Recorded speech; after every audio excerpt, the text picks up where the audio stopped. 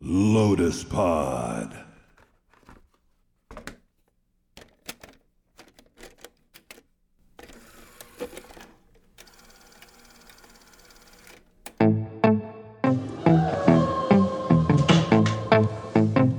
Great kid. I thought you said you were an accountant. I am. What do you have all of these guns around there? You know. Right-wing extremists. Disarm them, and us liberals will disarm.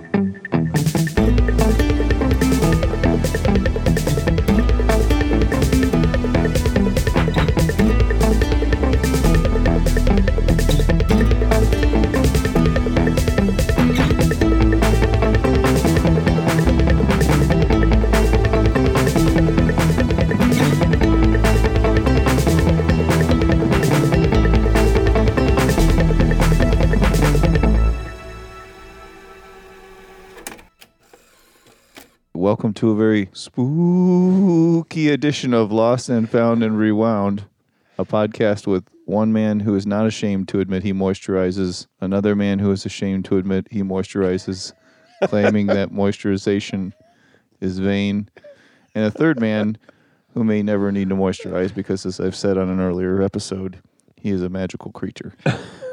I am Chris Lost. I'm Found Jim. And I'm Rick Rewound. He did it.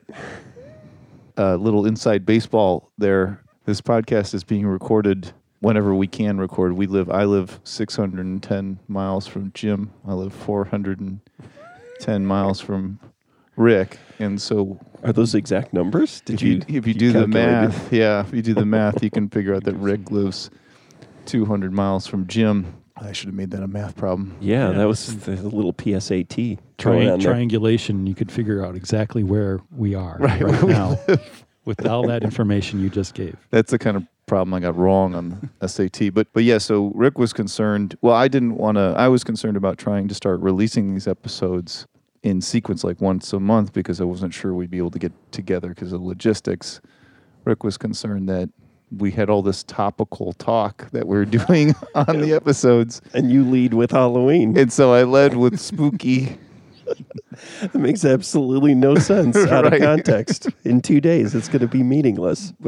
Or in 360 days, it'll make sense again, if that's when it actually comes out. Right. This I will point out, this concern that's come to fruition by a man who wrote a highly aggressive political album, maybe starting 4 years before the Trump presidency, and then worried every day that it may not be relevant. Irrelevant. And it became more and more relevant. So foolish. The other thing I'll point out is this is a podcast about movies. I don't think one of them was released within 2 decades of when we're recording the podcast, so I'm not sure we'll ever go out of date. Or That's true. Perpetually out of date. Right. But anyway, some housekeeping items. We're starting to listen back to the episodes and make edits. I wanted to apologize because in episode 3, we said that both of the Wilson brothers were in Bottle Rocket, the short film. That's not true. All 3 of the Wilson brothers. That's right. I forgot. Yeah, the coach-like brother, the brother who I always think of. Is he actually a coach in the show? He's a coach in the movie. In the movie. Okay, yeah. that's why I think of him as. I actually show the original Bottle Rocket in my video class, and I'm going to show that tomorrow. Awesome. Or whenever this comes out. Right. Now who's being topical? 6 months. You've just ruined the episode. And then in addition, I accused Rick and Jim on that same episode of being bigoted against Italians for not liking Catherine Bigelow, but she's not an Italian. So you didn't do. You're just. Well, now hold on. Okay. Her name ends in a consonant, not a vowel, and she is identified online as American. So who the fuck knows what she is? But I still think she's a great filmmaker. All right, and then Wow. the films I've seen. This is my last announcement.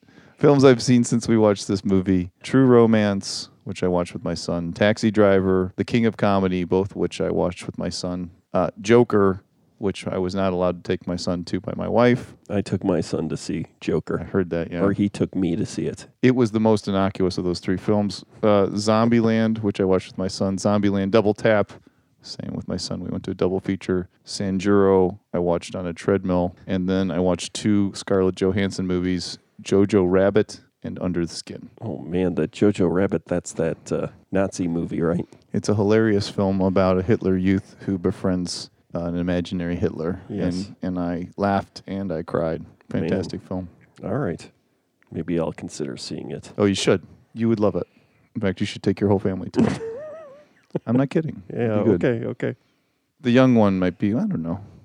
He's a sophisticated dude. He is a sophisticate. Gentlemen, what have you watched since our last? It's been a while. I watched All the President's Men.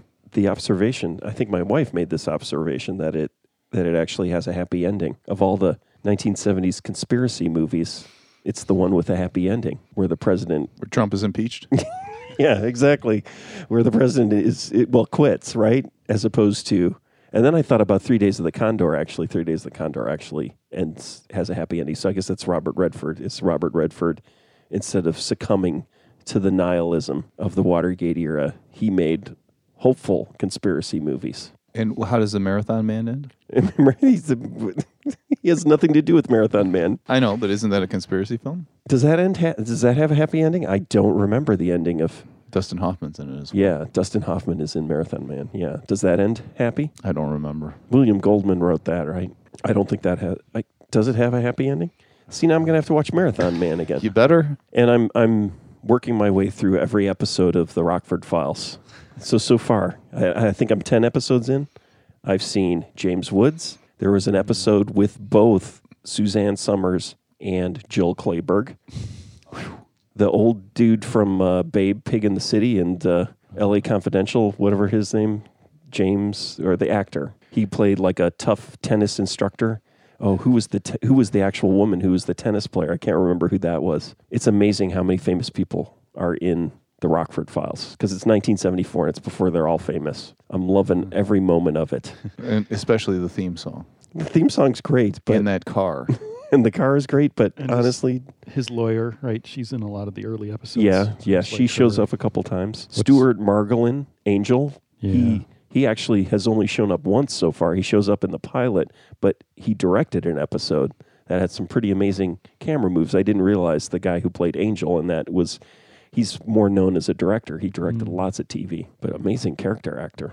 And Noah Barry Jr. as his father, and James Garner, of course, is amazing. I laughed out loud. I think I laughed out loud every episode. He says something that's hilarious. So yeah, it's like I've turned into an old retired person. It's like just in the same way people would watch Matlock, right? We'd make fun of old people watching Matlock. Or Murder, Now- She Wrote. Yeah, Murder, She Wrote. It's like me sitting there watching old. But it's not first run. I mean, it's not like you're sitting there No, watching that's first true. run. So it's even more depressing. It's just I'm watching ancient Rockford Files episodes. At the boon of television, you've decided to ignore Exactly. the 300 channels of new content. New content. And streaming. Oh, we got a caller. We got a caller. Caller number 1. Who is it? What does it say? Not assigned. Oh, it's a robot. Oh. I can't remember what else I watched. I've watched lots of stuff, but I don't remember any of it. You The saw Rockford Joker? Files.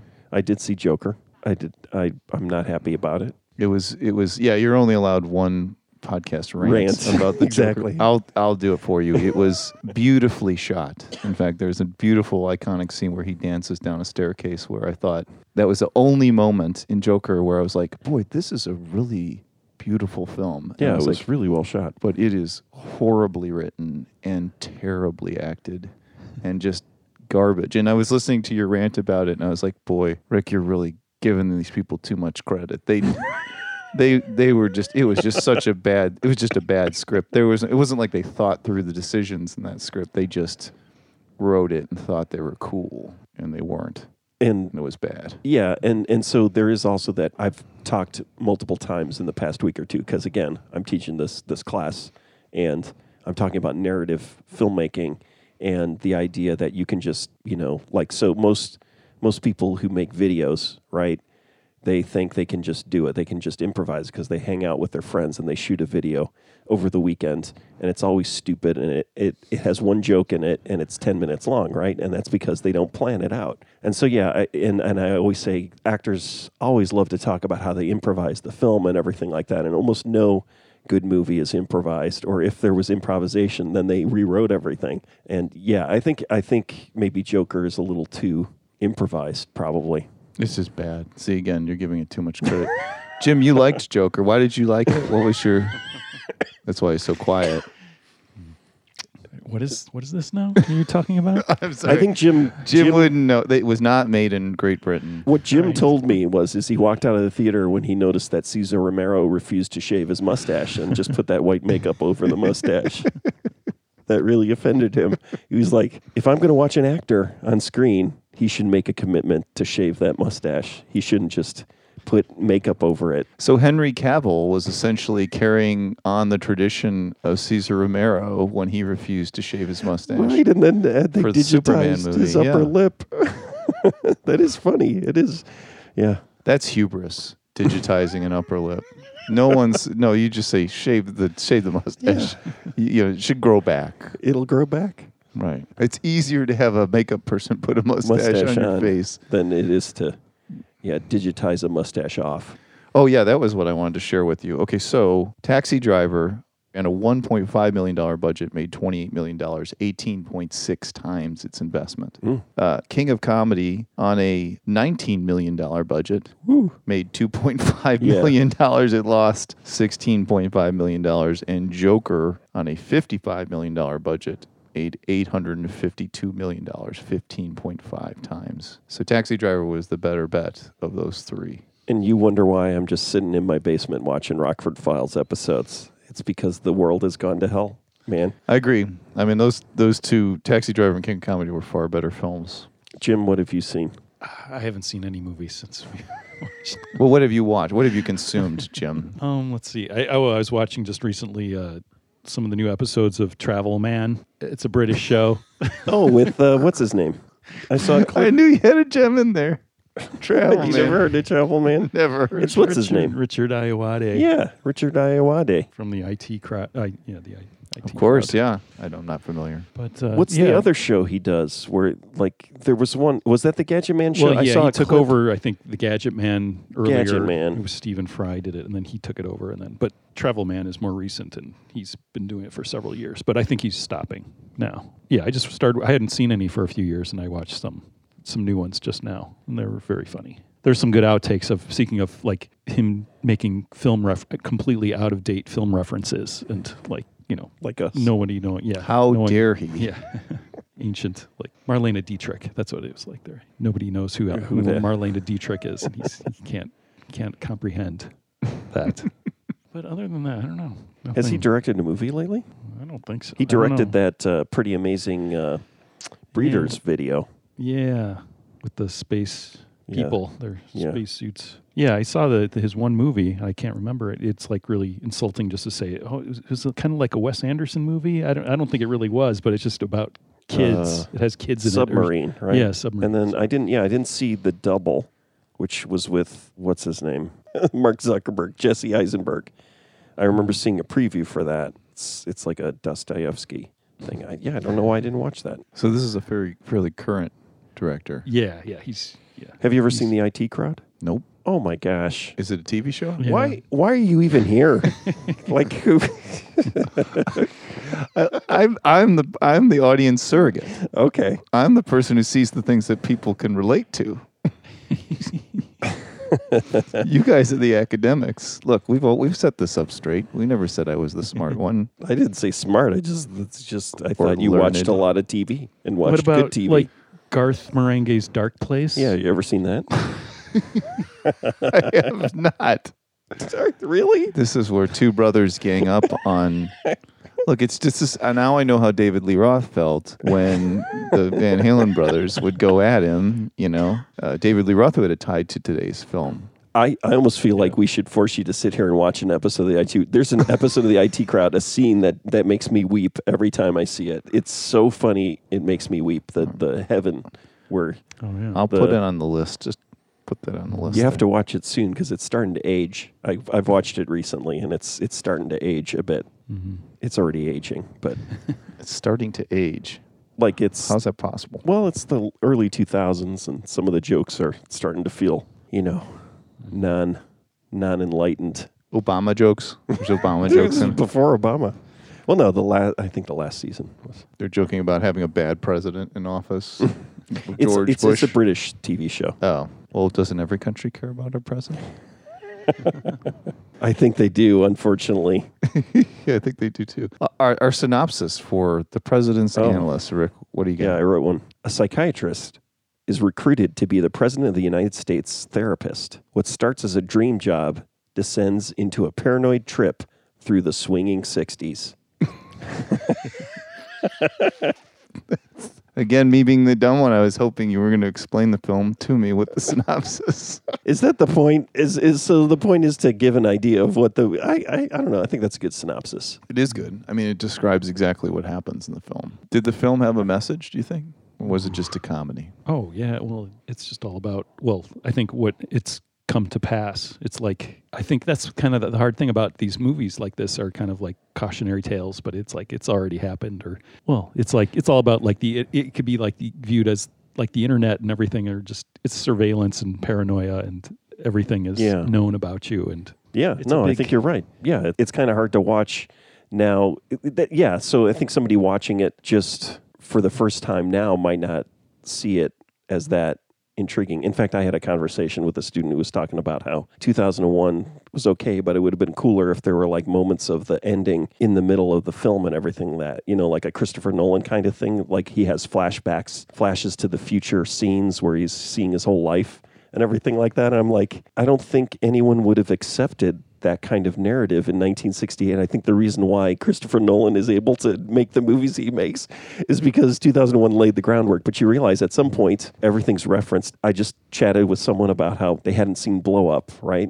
And they're a photographer. And I'm like thinking, you should see the movie Blow Up. You're a photographer. They were talking about The Conversation, right? So they've seen The Conversation, and I know The Conversation was influenced by Blow Up, but I'm thinking back about Blow Up, and it's like, if you've seen Austin Powers, if you've seen, any movie with a photographer in it as a hipster, if you've seen any movie with mimes and confusion about, what reality is, you'd go, this movie's kind of, and I realized because it's so referenced, and it echoed throughout the whole culture, and filmmakers stole from it and were inspired by it, that now you watch a movie like that and you kind of go, yeah, I've seen this all before. What's so great about it? It's like, oh, this was the one thing that started it all. But yeah, you start to wonder, like this movie, it's like super paranoid. It's a really early paranoid movie. Yeah, we're talking about conspiracy theory movies, right? This is like 5 or 6 years before The Parallax View and 3 Days of the Condor and what's the other good conspiracy movie?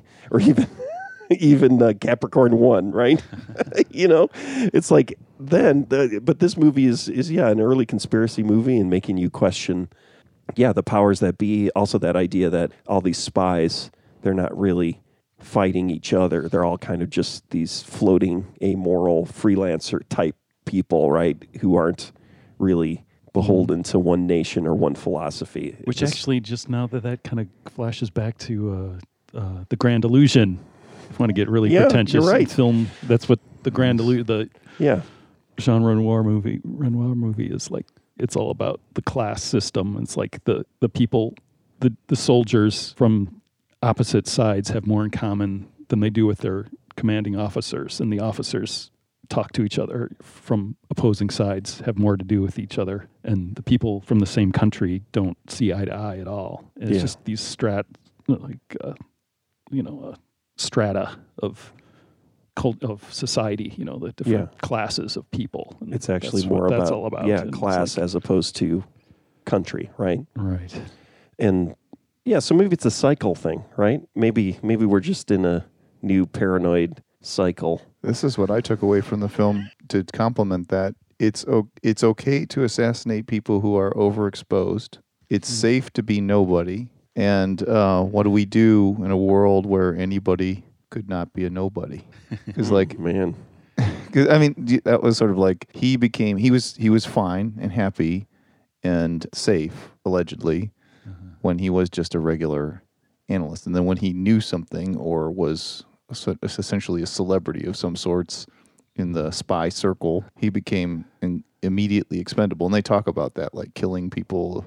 The only people that they kill are people that deserve to be killed, or are in the target. And I was like, it kind of feels like cancel culture, where as soon as somebody pops their head up, we take them down. You just need to keep your head down in life and you'll be fine. And as soon as he popped his head up and tried to be something bigger than what he was, he became a target and everybody tried to take him down. So then the parallel to now, though, is that when you said that thing earlier about exposure, if that's how the whole fabric of society is now built on with social media, that everyone's exposing themselves, right? And so that means that cycle is not just happening to people with knowledge or fame or power, right? It's happening to everybody, right? You're going to tear down just your next door neighbor, right? Thus the question, what do we do in a world where anybody could not be a nobody, right? I mean, anybody could be somebody. Have you seen Assassination Nation by chance?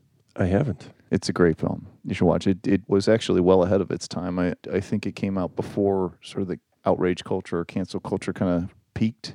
And it's all about that. It's all about now that we are all online and everybody knows everything about us, at any moment, any one of us could be the scourge of the world. Right. Yeah. It's terrifying. It's exciting. Two different perspectives. So so I guess maybe to go deeper with what the movie's about is, James Coburn, right, is the president's analyst. He winds up getting a whole bunch of information and he starts getting more and more paranoid, but he starts realizing that his paranoia is actual reality, right? That he's being pursued by all sorts of spy agencies around the world for the information he has in his head, and then the American spy agencies want to kill him because of the information in his head. He goes underground, winds up with a bunch of hippies, and then finds out the biggest, most dangerous superpower is not a government, it's the phone company. Mm-hmm. And so at the time, AT&T was a monopoly. It did rule, right? It was before AT&T was broken up. And so, I think the obvious parallel now is, when you think about what's going on with Facebook, when you think about what's going on with Google, right? Mm-hmm. And what else is left? There's one other, big company, right? Microsoft, I guess, maybe? Apple. Right, except Microsoft's run by a philanthropic fella. Well, he doesn't run Microsoft anymore. That's true. Yeah, he cashed out. Like all these World War II guys, somehow they got through the 50s where everyone was thinking, oh, yeah, these corporations are great. And then finally, so Catch-22 is about World War II, but it didn't come out until the 60s, right? And so it was like finally these guys got older and they started saying, oh, all these jerks that we were in the military with, they're running the world. It's not about your country. It's about the corporation and the profit, and we're going to do whatever we want to do, regardless of what country, who you are, and everything. It's just kind of this power structure that's beyond it. And now we have. I mean, I think everybody understands that now, right, with the corporations. But it's more disturbing because in this film because the phone company is a communications company, right? And that's what's stitching everything together. And everyone hates the phone company. Everyone hates the phone company is what they say. And it's like, everyone hates Facebook, but how many people are on Facebook now? Mm-hmm. Billions, right? It's in the billions. So it's kind of that same parallel where we're in a new place where we had the internet was this wonderful revolution. And now it's becoming obvious that it's also a terrible thing that's oppressing us. And I think that's the same kind of thing that this movie talks about, 50 plus years ago. Well, and another point of that album that you wrote that you thought was going to be outdated, which is just doubled down. The situation just doubled down on itself. Yeah. Yeah, I was actually thinking that, it was incredibly analogous to the times, but I forgot the point that the phone company was essentially the internet of that era. And that's what he talks about. They basically talk about the internet too, because they talk about, it's expensive to keep all these switches and all these devices and working and stuff. And he starts to describe things and I thought he was describing the internet. And then he talks about having something in your hand that has, the power of communication. And it was a microchip that they're going to put in your brain. But essentially, right. It's the thing I'm holding in my hand right now. Smartphone. It's a phone. Yeah. Yeah. It's just, that was always my problem with Cyberpunk and, William Gibson is oh yeah, people are going to have jacks in their head and everything like that. And I'm like, that's not the big deal. It's like they'll be able, if they can figure out a way to control your thoughts or use your thoughts to control things, they're going to be able to have you be able to have a helmet or something. And it was nobody thought, everyone was thinking much more like direct plugging in, but it was just oh no, all we have to do is we just have to build a computer that's small enough to carry with you everywhere and that's networked everywhere, and then everyone's brains will be sucked into it, right? You don't need. You don't have to jack in or steal anything. Yeah, you don't need to have the parasite sucked onto the back of your head. You know, I talked about that. I said, like, imagine if you time traveled from 20 years ago and you came to the present day and everyone had a parasite, like mechanical parasite on the back of your head, and you'd be horrified. But then you also think about, but how is that different than you go into the future 20 years to the 2019 and you see everybody on their phone? It's pretty similar. Well, right? it's like those scenes in The Office, those transition scenes in The Office, the British and the American one, where they just show people staring at their computers. Like it's like a sea of people staring at their computers. You don't realize, and then you like go to work and you're like, is that how people look? Because that looks so like they're zombified, and like then you look and they actually are. Jim, you've made a conscious choice to stay off of Facebook. Is this because you've seen these? You know, we're the ones that haven't learned from all these warnings, and you have. Yeah, because I saw this movie several years ago, and it's all there. It was very clear. But no, I don't know. Yeah, I guess I was never tempted. I don't know.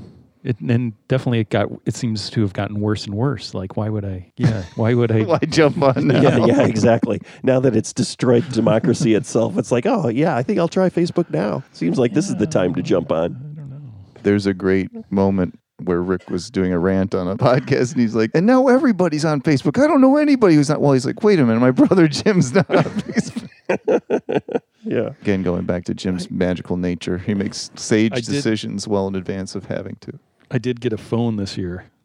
I know. I was never more disappointed in you.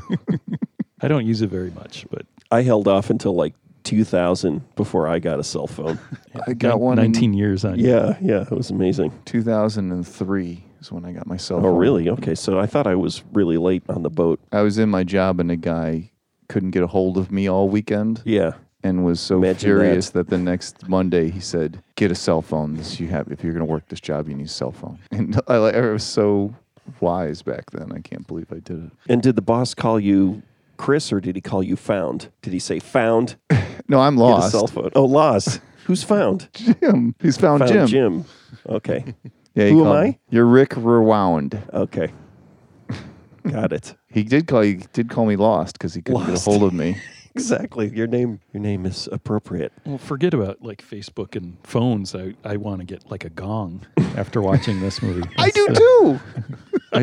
I mean, I've always thought gongs were really cool, but then after seeing the opening scene with James Coburn in his office, he's the analyst, and when he's alone, he just meditates and plays his gong. You know, I've always wanted to be a musician, and I finally found my instrument, this gong. Is there some way we can put it in the movie? Right. Yeah. He definitely was probably a personal Yeah, decision. it feels like James Coburn spent a huge amount of time with a gong in 1967. Well, I felt like he was actually playing it. I'd never seen somebody play a gong. I've always seen people hit a gong like gong, like a joke. It's like priming it. You know, I don't know what they call it, where you get it resonating. You know, he kind of knew how to do that. Yeah, and he's doing a kind of meditation thing. Yeah. I loved it. That was great. Should we talk about James Coburn, how weird he is? I just find him very strange. Yeah, you go for it. I've got a Coburn anecdote, so I'll let you. Oh, cool. It's him up. It's just how smoothly he moves from being kind of like super cool and sort of on top of everything to being really twitchy and paranoid, and then also conniving and creepy, you know, like how fluidly he's able to move between those things. And also how he's like a cowboy actor, right? Basically, right? And then somehow in that era becomes like a hipster kind of guy, like with the Flint movies, right? Flint, that's him, right? Yeah, what's the ones with Dean Martin? Those are Matt. Something else. Yeah. Okay. So the Flint movies. Yeah. It's like how he became like a hipster, which I'm sure he always was, but how, that's all I have to say about him is how he even does an action star moment where he pops through that red smoke with the M16 and is shooting at the camera. And it's just how extreme he makes his grin. I think he gets, Exactly. Speaking of the Joker, it's like he can, his crazy smile can be kind of endearing, but then he can make it really creepy. And in this movie, he goes, when he really starts getting paranoid, he turns the grin on full. Yeah, and rictus. It's a rictus. You get the chills. Yeah, he definitely pushes it to a point where it's like, oh, this man's unhinged. You know, he can be unhinged, but he can also be really, warm.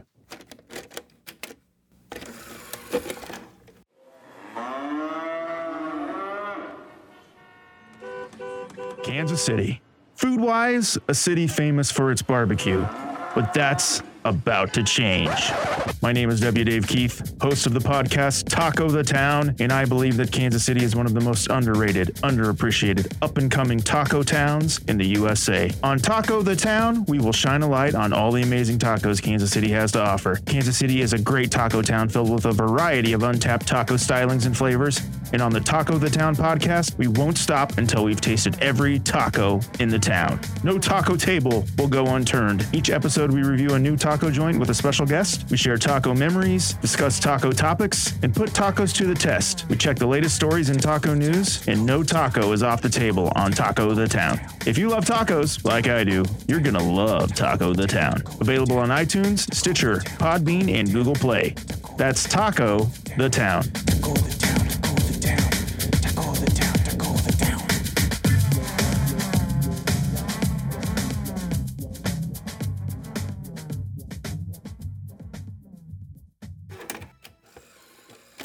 He would have been a tremendous Joker. He would have. I think the key to casting Joker is picking someone who you wouldn't pick. Jack Nicholson was an obvious pick and he was terrible, and Joaquin Phoenix was an obvious pick and he was terrible. What's his name? Heath Ledger. Heath Ledger was fantastic, but you wouldn't ever pick him to be the Joker. He's too good looking. He's too suave. I mean, he's the only good thing about that movie, but he was good. Yeah. I think Coburn would have been great because the Joker is like sort of thin and tall and crazy, and as Jim pointed out, a master of his smile. Right. What's your Mike Coburn? Well, so in 2006, I was on this horrible project, and a friend of mine loaned me book on tape, Kid Stays in the Picture, and I listened to it. He just died. I know. I listened to it while I was in my rental car, and I actually would go out to lunch and take an extra long lunch so I could listen to more and more of it. And after a while, I very pathetically started to imagine that I was Joshua. I don't know if you've ever listened to The Kid Who Stays in the Picture, but every once in a while, Robert Evans would be like, "And to you, Joshua, I was never around for you, but I love you so much." And I was like, "I love you." I was like literally crying. I'm like, "I love you too, Dad. I know we didn't get time together, but it's okay." He was like, "Joshua." I'm like, "Yeah." And I was sitting in the car and I was like telling my friend, I'm like, "I think I'm becoming Joshua." He's like, "Who the fuck is Joshua?" So anyway, Robert Evans died yesterday. This is the eve after his death, I think, right? Yesterday he died? Well, I mean, it could be 6 months from now. He could have died 6 months ago, Chris. No, I'm going to say it's yesterday. Okay. So Coburn met Flicker, the guy who wrote and directed this film, on the set of Charade, which is one of my favorite movies with Audrey Hepburn and Cary Grant, I think. And Flicker gave Coburn the script. He took it to Robert Evans, and this is one of the first films that Robert Evans produced after becoming the head of Paramount. Wow. Which is funny because you hear like Robert Evans had a lot of flops, and I think this one, what were the numbers on this film? Oh, it was $2 million budget and it made $2.45 million, so not much. Yeah. Which is actually $10 million in today's dollars. But anyway, it was critically well received. It got an 80% on Rotten Tomatoes, but it was the child of Flicker, Coburn, and Robert Evans. Wow. Rest his soul. Mm-hmm. Depending on when you listen to this, because there may be a day you listen to it where he's not dead. Is that true? That would be no. He will always be dead. Yeah, unless... I'm not sure about that. Now you're warping time. I haven't seen the new Terminator movie, so I'll wait to see that before I make a decision on whether or not we can go back in time. Music. Gentlemen, you must have a lot of observations around the music in this film. You know, the Grateful Dead was supposed to play the band in this film. Crazy. Did you know that? I just saw it when I was... They turned it down because they couldn't have control over the scene. Smart. What were your thoughts about the music? It was like Lalo Schifrin did the music, who did tons of TV music, that great TV music. That's what when the credits open, I was like, oh, is this like The Odd Couple or something? It definitely had that. Yeah. But he didn't do the Odd Couple, but that's all I could think of. Mission Impossible, right? And he did. It's crazy, to look him up. What he did everything, or he's still alive. Still alive. That's stuff. the amazing thing. Lalo Schifrin is still alive. He was not afraid to use a clap. Although, yeah. Of course, by the time this episode comes out, Lalo Schifrin rested he may not have been born yet. Right. This was clavicle. Is that what you call, or is that a bone? What's the thing? What's the clavichord? Oh no, I don't know. Claves. Sorry. Yeah. And flute. Lots of jazz flute. I always loved the jazz. But sometimes 60s. you can get that noise from a clavicle. It's like somebody breaking their clavicle. If you don't have claves. In fact, I think that's the origin of the claves, right? Is how to recreate that breaking clavicle sound. Jeffrey Dahmer had used clavicles in his apartment in Milwaukee. Is it too dark of a joke? It wasn't too dark. We were talking about music, man, and now you're talking about cannibalism? People may not know who Dahmer is when this podcast comes out. He may not have. I don't think they know now. We could save people's lives. Jim and I performed at a show in Milwaukee a few years ago, or maybe a decade ago, depending on when you're listening to this. And there's a poster, and it's Milwaukee, and I'm like going, and I said, why is William Shatner on the poster? And then someone said, that's Jeffrey Dahmer, Rick. I was like, oh, okay. Like, I'm supposed to know. I'm supposed to remember what Jeffrey Dahmer looks like. Even I'm having a hard time remembering Jeffrey Dahmer. It's been 25 years, right? Yeah. Right. So depending on when you listen to this, if you meet someone named Jeffrey Dahmer in Milwaukee, despite how handsome he is in his mustache, do not go home with him. Is Lalo Schifrin in this timeline? He's not acknowledging what. Yeah, Lalo Schifrin is. Tell us more about him, Jim. He was like, this is 1967, so he wasn't, the music was pretty good, but I think he peaked about 10 years later. He did the music for The Cat from Outer Space. Oh, man. Great movie. So that's the movie that our mother references she used to reference when we would she would say things like, well, you can take me to this because I had to sit through The Cat from Outer Space. It was like her example of the sacrifice she made for us as children going to the LaGrange Theater, and like I had to sit through some of the worst movies ever made, and that's 1970s Disney movies, like the Apple Dumpling Gang. What about exactly like? And it's like The Cat from Outer Space is where it was like, that was a true test of her. But I remember. I mean, I definitely want to watch it now. I've not seen it. I probably saw it on TV after that, but it's been years. I don't think I've seen it really since I was 9 years old. It'd be interesting to see if there's a soundtrack record. I looked it up already. No, there isn't. Yeah, oh, man. It doesn't exist. But I didn't realize this is going way off. This should be. Yeah, let's not let that Disney, happen. Disney podcast, 70s Disney movie podcast. But what is it? Oh, it's like The Cat from Outer Space. It's like both of the commanding officers of MASH 4077 are in it. Oh, man. It's Harry Morgan and, McLean Stevenson. Really? Are both in The Cat from Outer Space. They're not playing, obviously, they're not playing their characters. They're both, They should. That would have been amazing if they were both Colonel Potter and whatever. And Colonel where Blake. McLean Stevenson's from? Bloomington, Illinois. That's right. Is he really? Bloomington is in McLean County, and Adlai Stevenson, the Stevenson family. His name is actually two of the biggest family names from the Bloomington Normal area in Bloomington, Illinois. McLean Stevenson. He's got the name of the county and the last name of some of one of the famous families. He's related to the Stevenson family. But I did enjoy that every parent in this film was tearing their kid a new asshole, because I felt like, oh yeah, that's about how it happens at my house. Every parent is kind of tearing their kid a new asshole. Did you notice that? Like even the parent across the street, right? They show up at the weirdo's house and they walk in, like the parent across the street was just like screaming at her kid to distract you from the fact that there was a phone company truck on the other side of the street. Did you see that? No, I didn't see that. That was I need to be more careful when I watch. I got to watch it again because I don't know how many times the phone company truck is in the movie, but I noticed it there. But yeah, and I think that's part of it is kind of popping the balloon of that suburban life. It's like 70s movies, right? Spielberg, right? It's always the dysfunctional family and people, yelling at each other, right? That's the thing about The Cat. I want to go back to The Cat from Outer Space. Yeah. I have to watch it. I haven't seen, like I said, I haven't seen it since I was 9 years old, but I think it's very obvious that E.T. is just a total ripoff of The Cat from Outer Space. And I looked it up and no one says anything.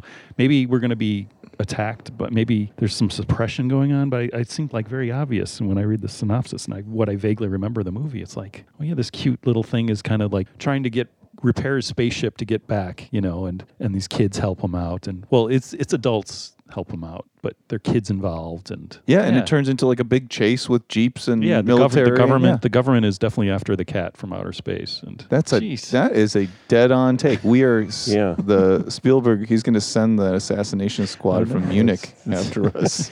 So that's the thing. I like watch some 20-minute video of a guy talking about The Shining, and no, it's not talking about so he's referencing what is it, Room 238? Have you seen that documentary where the guy goes off on the theories and everything like that? But then this guy goes off on a whole thing about how it's a Jungian thing and how Kubrick is talking about whatever that secret book that Jung had that nobody saw for years, and then how he had that and how it's all Jungian and everything like that, and how the answers to The Shining are all based around Jung and everything like that. So if I can be roped into watching this ridiculous 20-minute video about that, I think you could be an internet star. You could get hundreds of thousands of views talking about how the cat from outer space is E.T. You just made this podcast, Don. Yeah, and I just too bad you're not on Facebook. I just worked this out just like in about 10 minutes. And like I said, I haven't watched the movie again yet.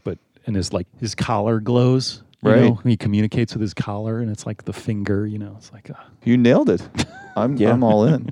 Who was the president in this film? Oh, you mean who was president at the time? No, I know who the president at the time was, but who was the president supposed to be in this film? They mention Jackie Kennedy in the film. Right, but Kennedy was already dead. Yeah, it's fictional. There's no. It's not Lyndon B. reference. Johnson. No, it's not placed in reality at all. Because he says what? Doesn't he say something about the neighbor says something about the president being liberal? That's true. Yeah, I mean, I guess it is kind of. It's like it is of its time, so it's LBJ, but there's no reference like it's supposed to be LBJ at all. I don't think in the movie, right? Yeah, there's absolutely they consciously avoid. There's absolutely no reference to. You never see him or the president, or he's just this. It's symbolic. He just shuts the door to the Oval Office. That's the only. Yeah, and I remember being a kid and seeing one of the Pink Panther movies where they have a guy who looks like Gerald Ford and being really freaked out about it in a movie, like seeing somebody, and I think they were intentionally implying that it's Gerald Ford. It really took me out of the movie, even though at the time Gerald Ford was president, right? I liked Dulles Airport empty, Eero Saarinen, my favorite architect, did Dulles, right? It was like, how did they do that? It was like the scene. You're asking me? No, I mean, just how do they, how do you get an airport? You spend a lot of time in airports. How do you empty an airport? It was just an amazing shot. It was my theory is it was a 4 a.m. Yeah, but it was daylight. You could see the light outside. It was daylight. It was probably 5. It was probably summer 5 a.m. or When was it built? Well, he died. Oh yeah, he's early. He had like a brain hemorrhage or something. He was had like a surgery and died. It's not like they shot it before I think the that airport may have was been, open. Yeah, I don't know if that was the last thing he did, or I think Dulles. It could have very well been one of the last things. It was he eerie designed. How empty it was. Like it could have clearly been was empty. I think it was early. I don't think it was just built. I think it was around. Maybe it was a terminal that they had closed and they shot in it, and then. But it's the main building. Yeah, it's a huge building. That was great to see it. Just in the scene they're walking through, and it's completely empty. So not to actually analyze the film, but what were they trying to say something there? Because if you remember, most of the other shots in the film almost look like they were shot without the people around them knowing they were shooting a film. Yeah, the New York. Right. Manhattan Yeah, they're shots definitely- are definitely. So they're not stealing. afraid of a crowd, right? So why would they shoot? Well, it's just that power. empty It's airport? because he's abducted, or he gets he's sucked in by the government. He's chosen to become the president's analyst, and he's summoned to D.C. and so he arrives at Dulles under the power of the government, and the airport is completely empty. So it's just talking to the head power. of the CEA and the FBR, right? So yeah, it's just that's just super secure and private, right? So so it would have it is an impressive vision, a scene, just like an empty airport like that. So I think it's just to show just how public can be just brushed aside almost or something. out. It's just like it's like we are in complete control. And so that's the thing is this Ted Flicker guy he directed some TV and everything like that, but this is an impressive looking movie, these impressive shots and everything like that. And then looking up and seeing that it's William Fraker and seeing that name, and it's like he's the guy who did Sharky's Machine, right? Yeah. And so some shots in that were good, but it's like helicopter shots, yeah. And so it's like you can really see. I need to just do a deep dive into William Fraker, the cinematographer, because I think especially this film, it's impressive. The shots, there are a lot of impressive shots in this film. Well, Sharky's Machine was shot well too, like all those sort of Rear Window-esque scenes, and there was lots of silhouette and good lighting, and it was a noir kind of trashy film, but it was shot elegantly. I thought. So that helicopter shot from the Statue of Liberty, where you have a close up of James Coburn on the torch, and then it pulls back and goes throughout the city, right? Or goes to the city. So that, definitely, like, apparently that was William Fraker's signature move, because he did that twice in Sharky's Machine too, right? Well, the other challenge is those scenes are usually super zoomed in, which means it's even harder to keep them stable. Yeah. And those, I was watching hard this time to all those shots, and they were pretty stable. I mean, they weren't today stable, but they were. I mean, I think that definitely was close too. It was a helicopter shot. They probably could have gotten pretty close because it wasn't next to a building or they're above the Statue of Liberty. But the wind, his hair isn't blowing around, so they can't be too close with the helicopter.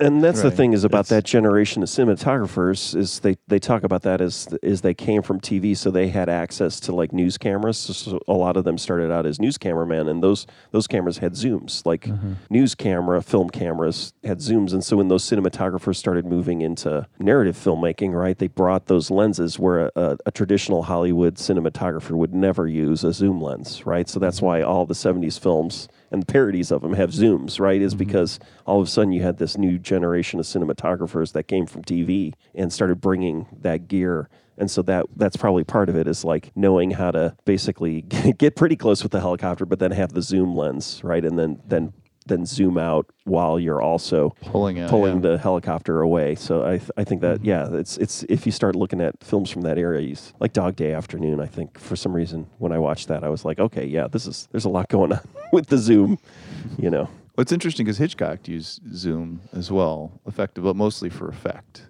Yeah, that like the falling, the vertigo effect, where you dolly and zoom, right? Yeah, that's true. I was listening to some podcast about Lucas, who had failed with THX 1132, I think was the name of the 38. Which Lalo Schifrin did the music for too. Did he really? Yeah. Well, he was complaining about, people were saying that it was soulless and there was no emotion in it. He said, if you want emotion, great, I'll kill a cat and people will cry. And then he made American Graffiti, which was his film to like show people that he could make people, he could very easily push those buttons. In this film, I thought there was a moment like that was sort of a dual emotion when she's taping his phone call and playing it back to the government agency, his girlfriend, who she's both betraying him and crying, showing that she loves him. And I thought, I was like, this is very mechanically pulled off, but I believe it. I believe that she's betraying him, and I believe that she loves him. And like that's all we had to know. And then from that point on, it carried through to the end of the film. Yeah. She totally disappears. Though, she's not in the rest of the film until the end again. It's really interesting, to see how she's pretty much a main character and then is gone. But they cover that base. They're like, she can come back and be at his Christmas party because we know she loves him. Right. And she cried as she betrayed him. For the CEA. Not CEA? Yeah, what it was? CEA. So that was the thing, is you can see everybody's mouths, so that it was all FBI and CIA, and then they changed it. Right, that's what I was wondering, because it seemed like they were overdubbing that every time they said it. Yeah. Because allegedly Robert Evans was threatened by the government, and that's why he added that tag at the beginning of the film. Right. Was to kind of a fuck you to the people that thought that he was making a subversive film. My question is why did they overdub? What did Severin Darden said his mother, the Russian said his mother was not a pacifist. Revisionist? A revisionist. And they're overdubbing that too. So I'm curious what they said originally, like a Trotskyite? A Leninist or something? Leninist, yeah. Maybe they said that and they... Fascist? Yeah, I don't know what she was, but it was like they changed that too, and I don't know if that's a joke or if it was like, what would you change, from that? Because I was also like, once I was tuned into that, I was like, why? What? I should go back and watch and see, try to figure out what she was instead of a revisionist, because Well, it's a little weird. And I'm familiar with the word revisionist. I'm just not sure what that is in terms of political terms. Yeah, exactly. Oh, okay. I'm glad Yeah. that it wasn't I'm just not, my is ignorance. that what it is too? I'm not sure if that's Yeah, I can't remember what they said, That's but what he said. It was definitely revisionist, and I was like, well, what? So she changes history? I don't understand. I don't know. All right. You got other notes there, Jim? So one thing I thought, I remember about the music, one time I saw this, I think I must have seen it on television or like AMC at some point. Well, I'm trying to remember where I originally saw it, and then the music was all different, right? So there are all sorts of issues with the music in this movie. And so I must have seen it on television. When you saw it on broadcast TV, it would have all the original music. But when you watched it on VHS, it would have replacement music. And I had initially heard that was just that typical thing where they hadn't signed, the music wasn't cleared. Right. Right, so it could be on broadcast, but it couldn't be on VHS because there was nothing in the contract about VHS right at the time. Like Blood Simple. I just remember Right. that from the Coen brothers, where the bar, when it's like Motown night and he puts the coin in, the bartender, and it's like a booming Motown song. And then like when you see it somewhere else, when they couldn't get the rights for that song, it was like this lame, not a Motown song at all, or just very weak song. And it doesn't, yeah. it's and weird, completely ruins it. Manhunter the same with In-A-Gadda-Da-Vida? I seem to remember in the theater seeing Manhunter, right? Yeah, and it's there is a In-A-Gadda-Da-Vida, change. and Yeah, then there's a on change in television it was something else, and it's just like, wow, this is really bad. Like the reason why the ending of that movie is good is because it's a freaking music video for In-A-Gadda-Da-Vida, Right. It's like to sit in the theater and hear that, and then to see it on TV later, and it was like, ugh, it's terrible. I believe I saw it on tape because I've never seen it in the theater, but I believe I saw it once with In-A-Gadda-Da-Vida. I think that was on video cassette. Yeah, and I think it's been TV. restored or something. Yeah, I can't remember. But but this, from what I've heard though, what I heard is like at least the Barry Maguire song is that for a while, or Barry Maguire was a born again Christian, and at some point he just didn't want to give permission for the use of his music in the film because he didn't feel like it was Christian. a morally upstanding movie, right? So it was his pre-conversion movie and the kind of character where he's this kind of druggy hippie guy, and so he didn't feel like the movie was a good representation of where he was at later, and so that I had heard that was the actual problem. Is for a while he wasn't signing over the rights for like VHS and Because stuff like that. Nobody's died in the name of Christianity, so why would he depict that on film? The people who introduced me to The President's Analyst and Manhunter and The Wicker Man were the Little brothers. And I'm actually happy to say that this podcast inspired me to go visit John Little in Boston. So in between the times we've taped, I was like, I've been talking a lot about you and thinking a lot about you. So I went out and had dinner with him. It was a great time. Cool. It was fun. I found out that Neil LaBute directed the remake of Wicker Man. Yes. Yeah, I knew that. The guy who does Who makes movies that I never want to see In the Company again. of Men. Yeah. Is that right? Yeah. I mean, he's just like Friends and Neighbors. Oh yeah, Friends and Neighbors. That was a hard one. Yeah, were you there, Jim? I remember seeing him at Eberfest. Yeah.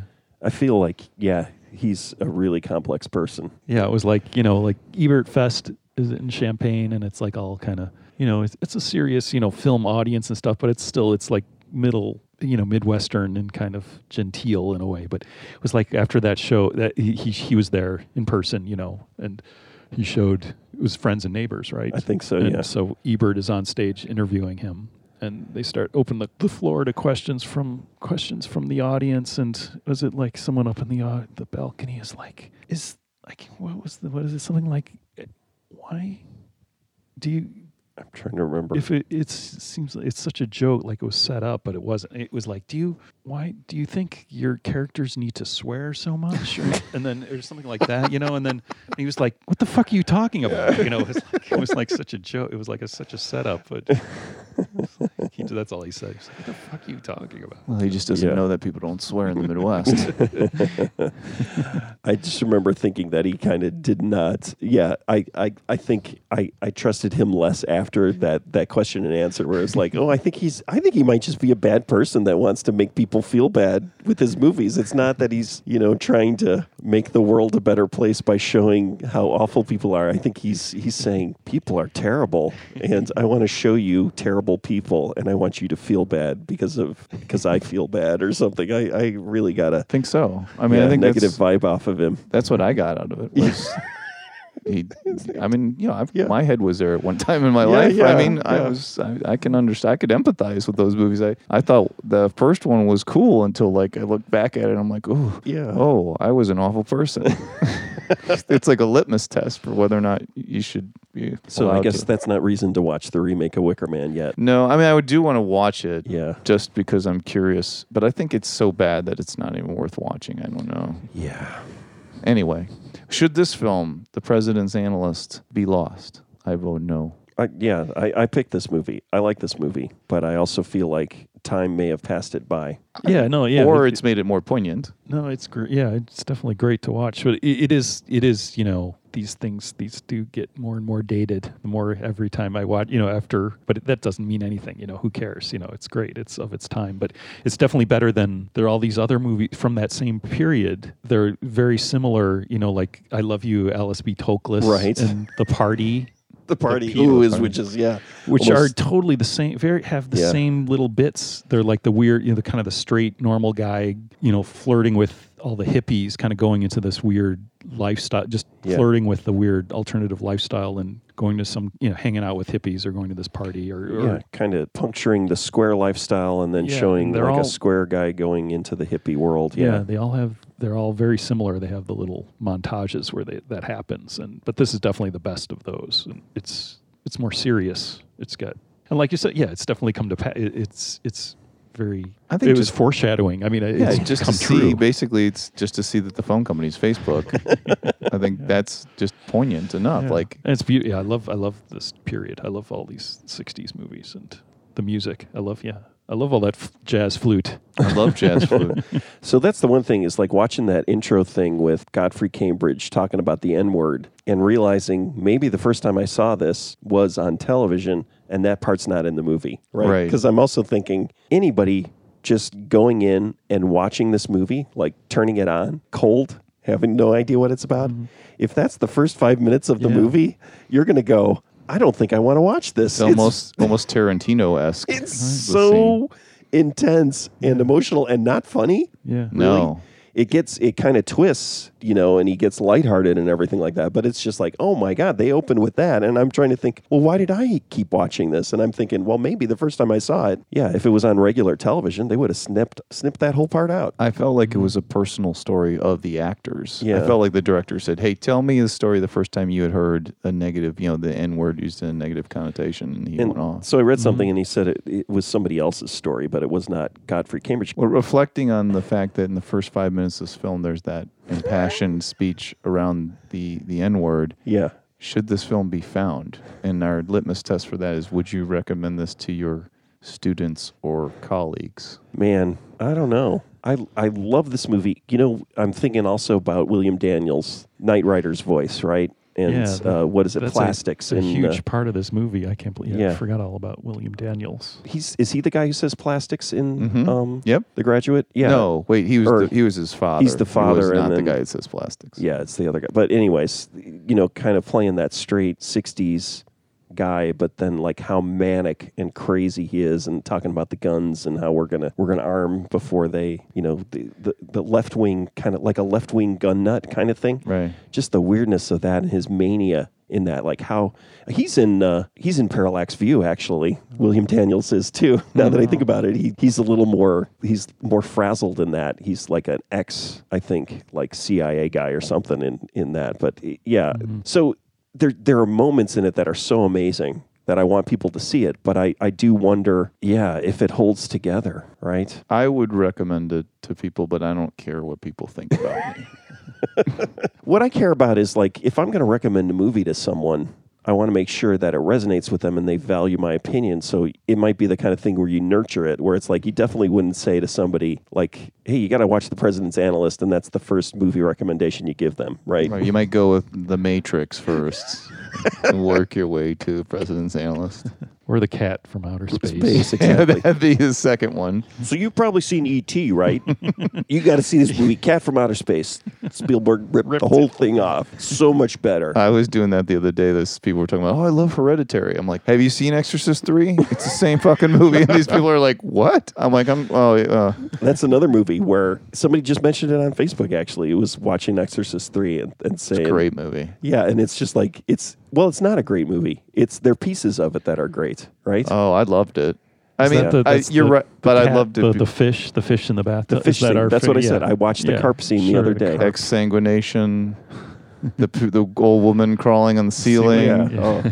All that shit's Oh, in that Hereditary. chilling moment, the one chilling, the scariest thing I've ever seen in a movie is when the bad guy or whatever in the nurse's outfit carrying the big chopper the scissors shears, yeah. just walks by. Oh, that chills me just thinking about it. That upset me so much. And I don't like horror movies or anything, but yeah, so amazing. You know the story of that film, right? No. Is basically William Peter Blatty wanted to make a movie of his book, right? Which was not The Exorcist 3. He wanted to make a movie, and basically the only way he could get it made, he wanted to direct. William Peter Blatty directed it, right? The only way he could get it made is if they called it Exorcist 3, and so he had to modify his film in order to direct a film and get it made. It had to be Exorcist 3. So that film didn't start out as Exorcist 3. It started out as another book, and then he had to shape it and add little bits and pieces to make it Exorcist 3. Yes, Scott and I love Exorcist 3, Blade. There's just certain films that resonated with us, no matter how bad anybody tries to tell us they were. There was something, I think the sum of its parts to us was greater than the whole when it comes to those films. Should we rewound this film? We rewatch it. I think Rick's conflicted about whether or not we should rewatch this film. I say yes. It was better this time than it was the first time I saw it. Kind of dragged at the end. The last bit seems to lose its way. And It moves so good. I was the thinking about first that. half of He it. moves so quickly from, like, there's not a lot of fat in it at the beginning, where he gets the gig, and then I'm thinking, oh, it takes a while for him to get super paranoid and get exhausted. But no, it's about like a 5-minute scene that he moves from, being the president's analyst and it being a cool thing to being a complete paranoid mess, right? And so it had lots of scenes and lots of action, but I agree. The ending feels a little, it loses it a little bit right at the end. I'll have to wait a few years before I forget that the ending kind of drags, and then I watch it again. Okay. The phone company is what drags for you? I don't know. It would just seem, by They the time just stretched after that all out quite a that bit. stuff, Yeah. probably think that of all movies.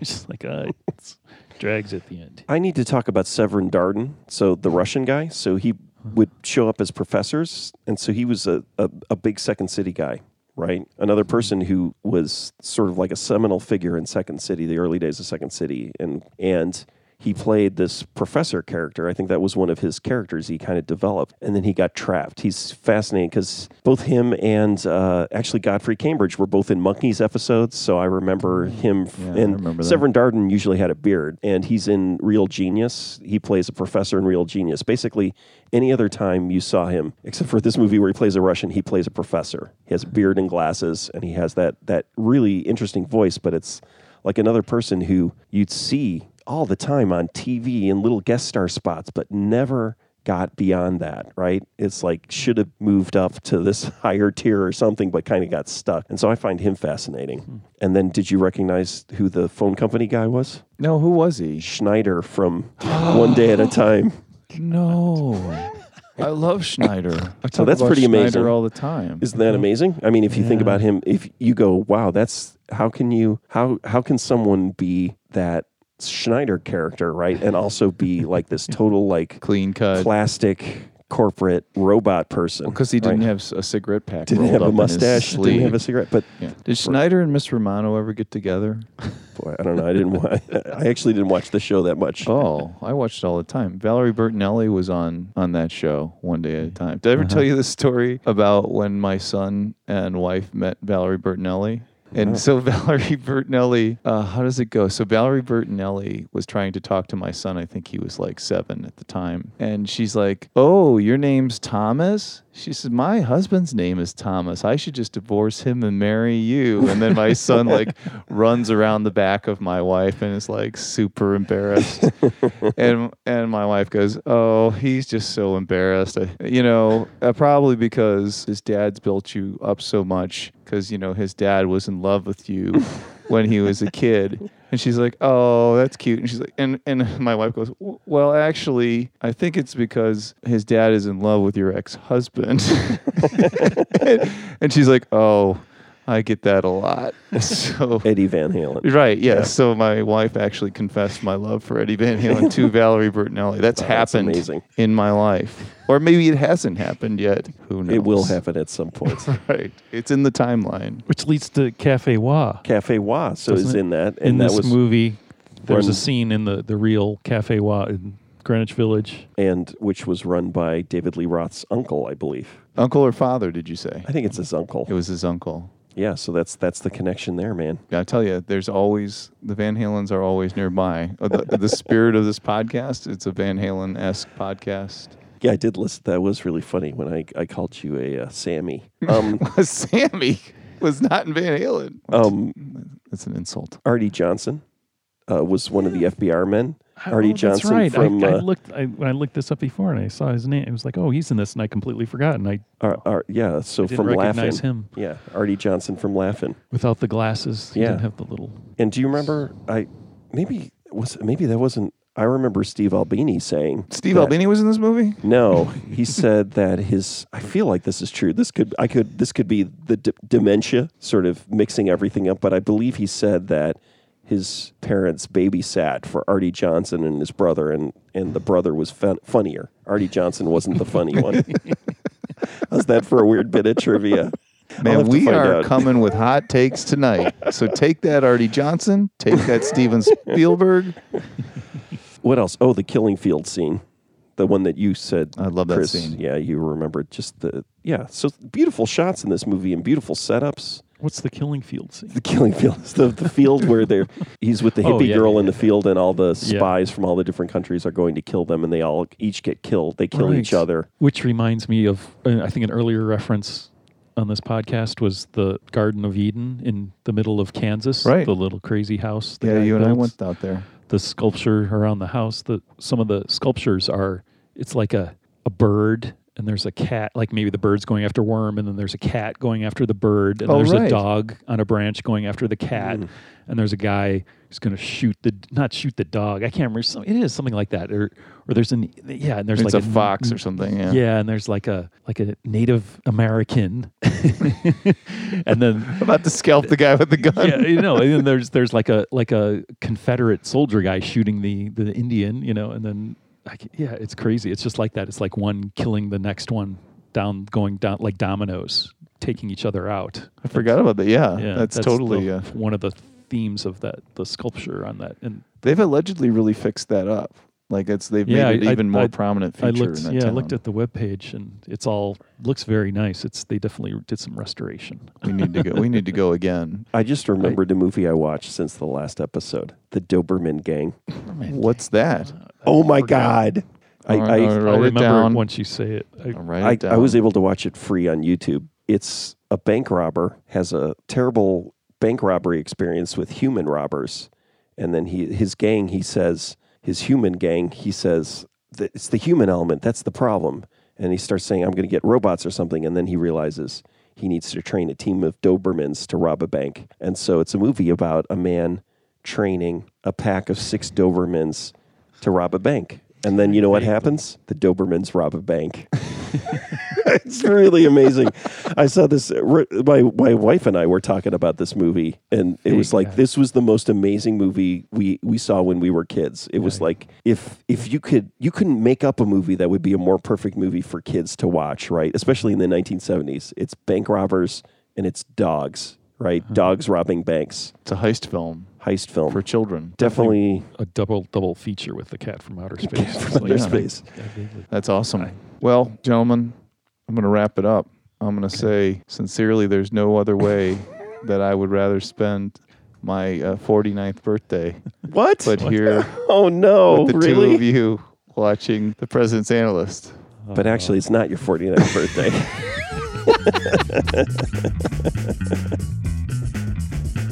Lost and Found and Rewound is fully funded by Lost and Found and Rewound Foundation funds. Lost and Found and Rewound does not use crowdfunding because our listeners have better things to do with their funding.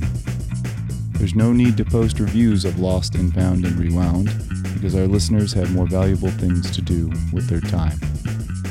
In all sincerity, thank you for listening to the show. We truly appreciate it.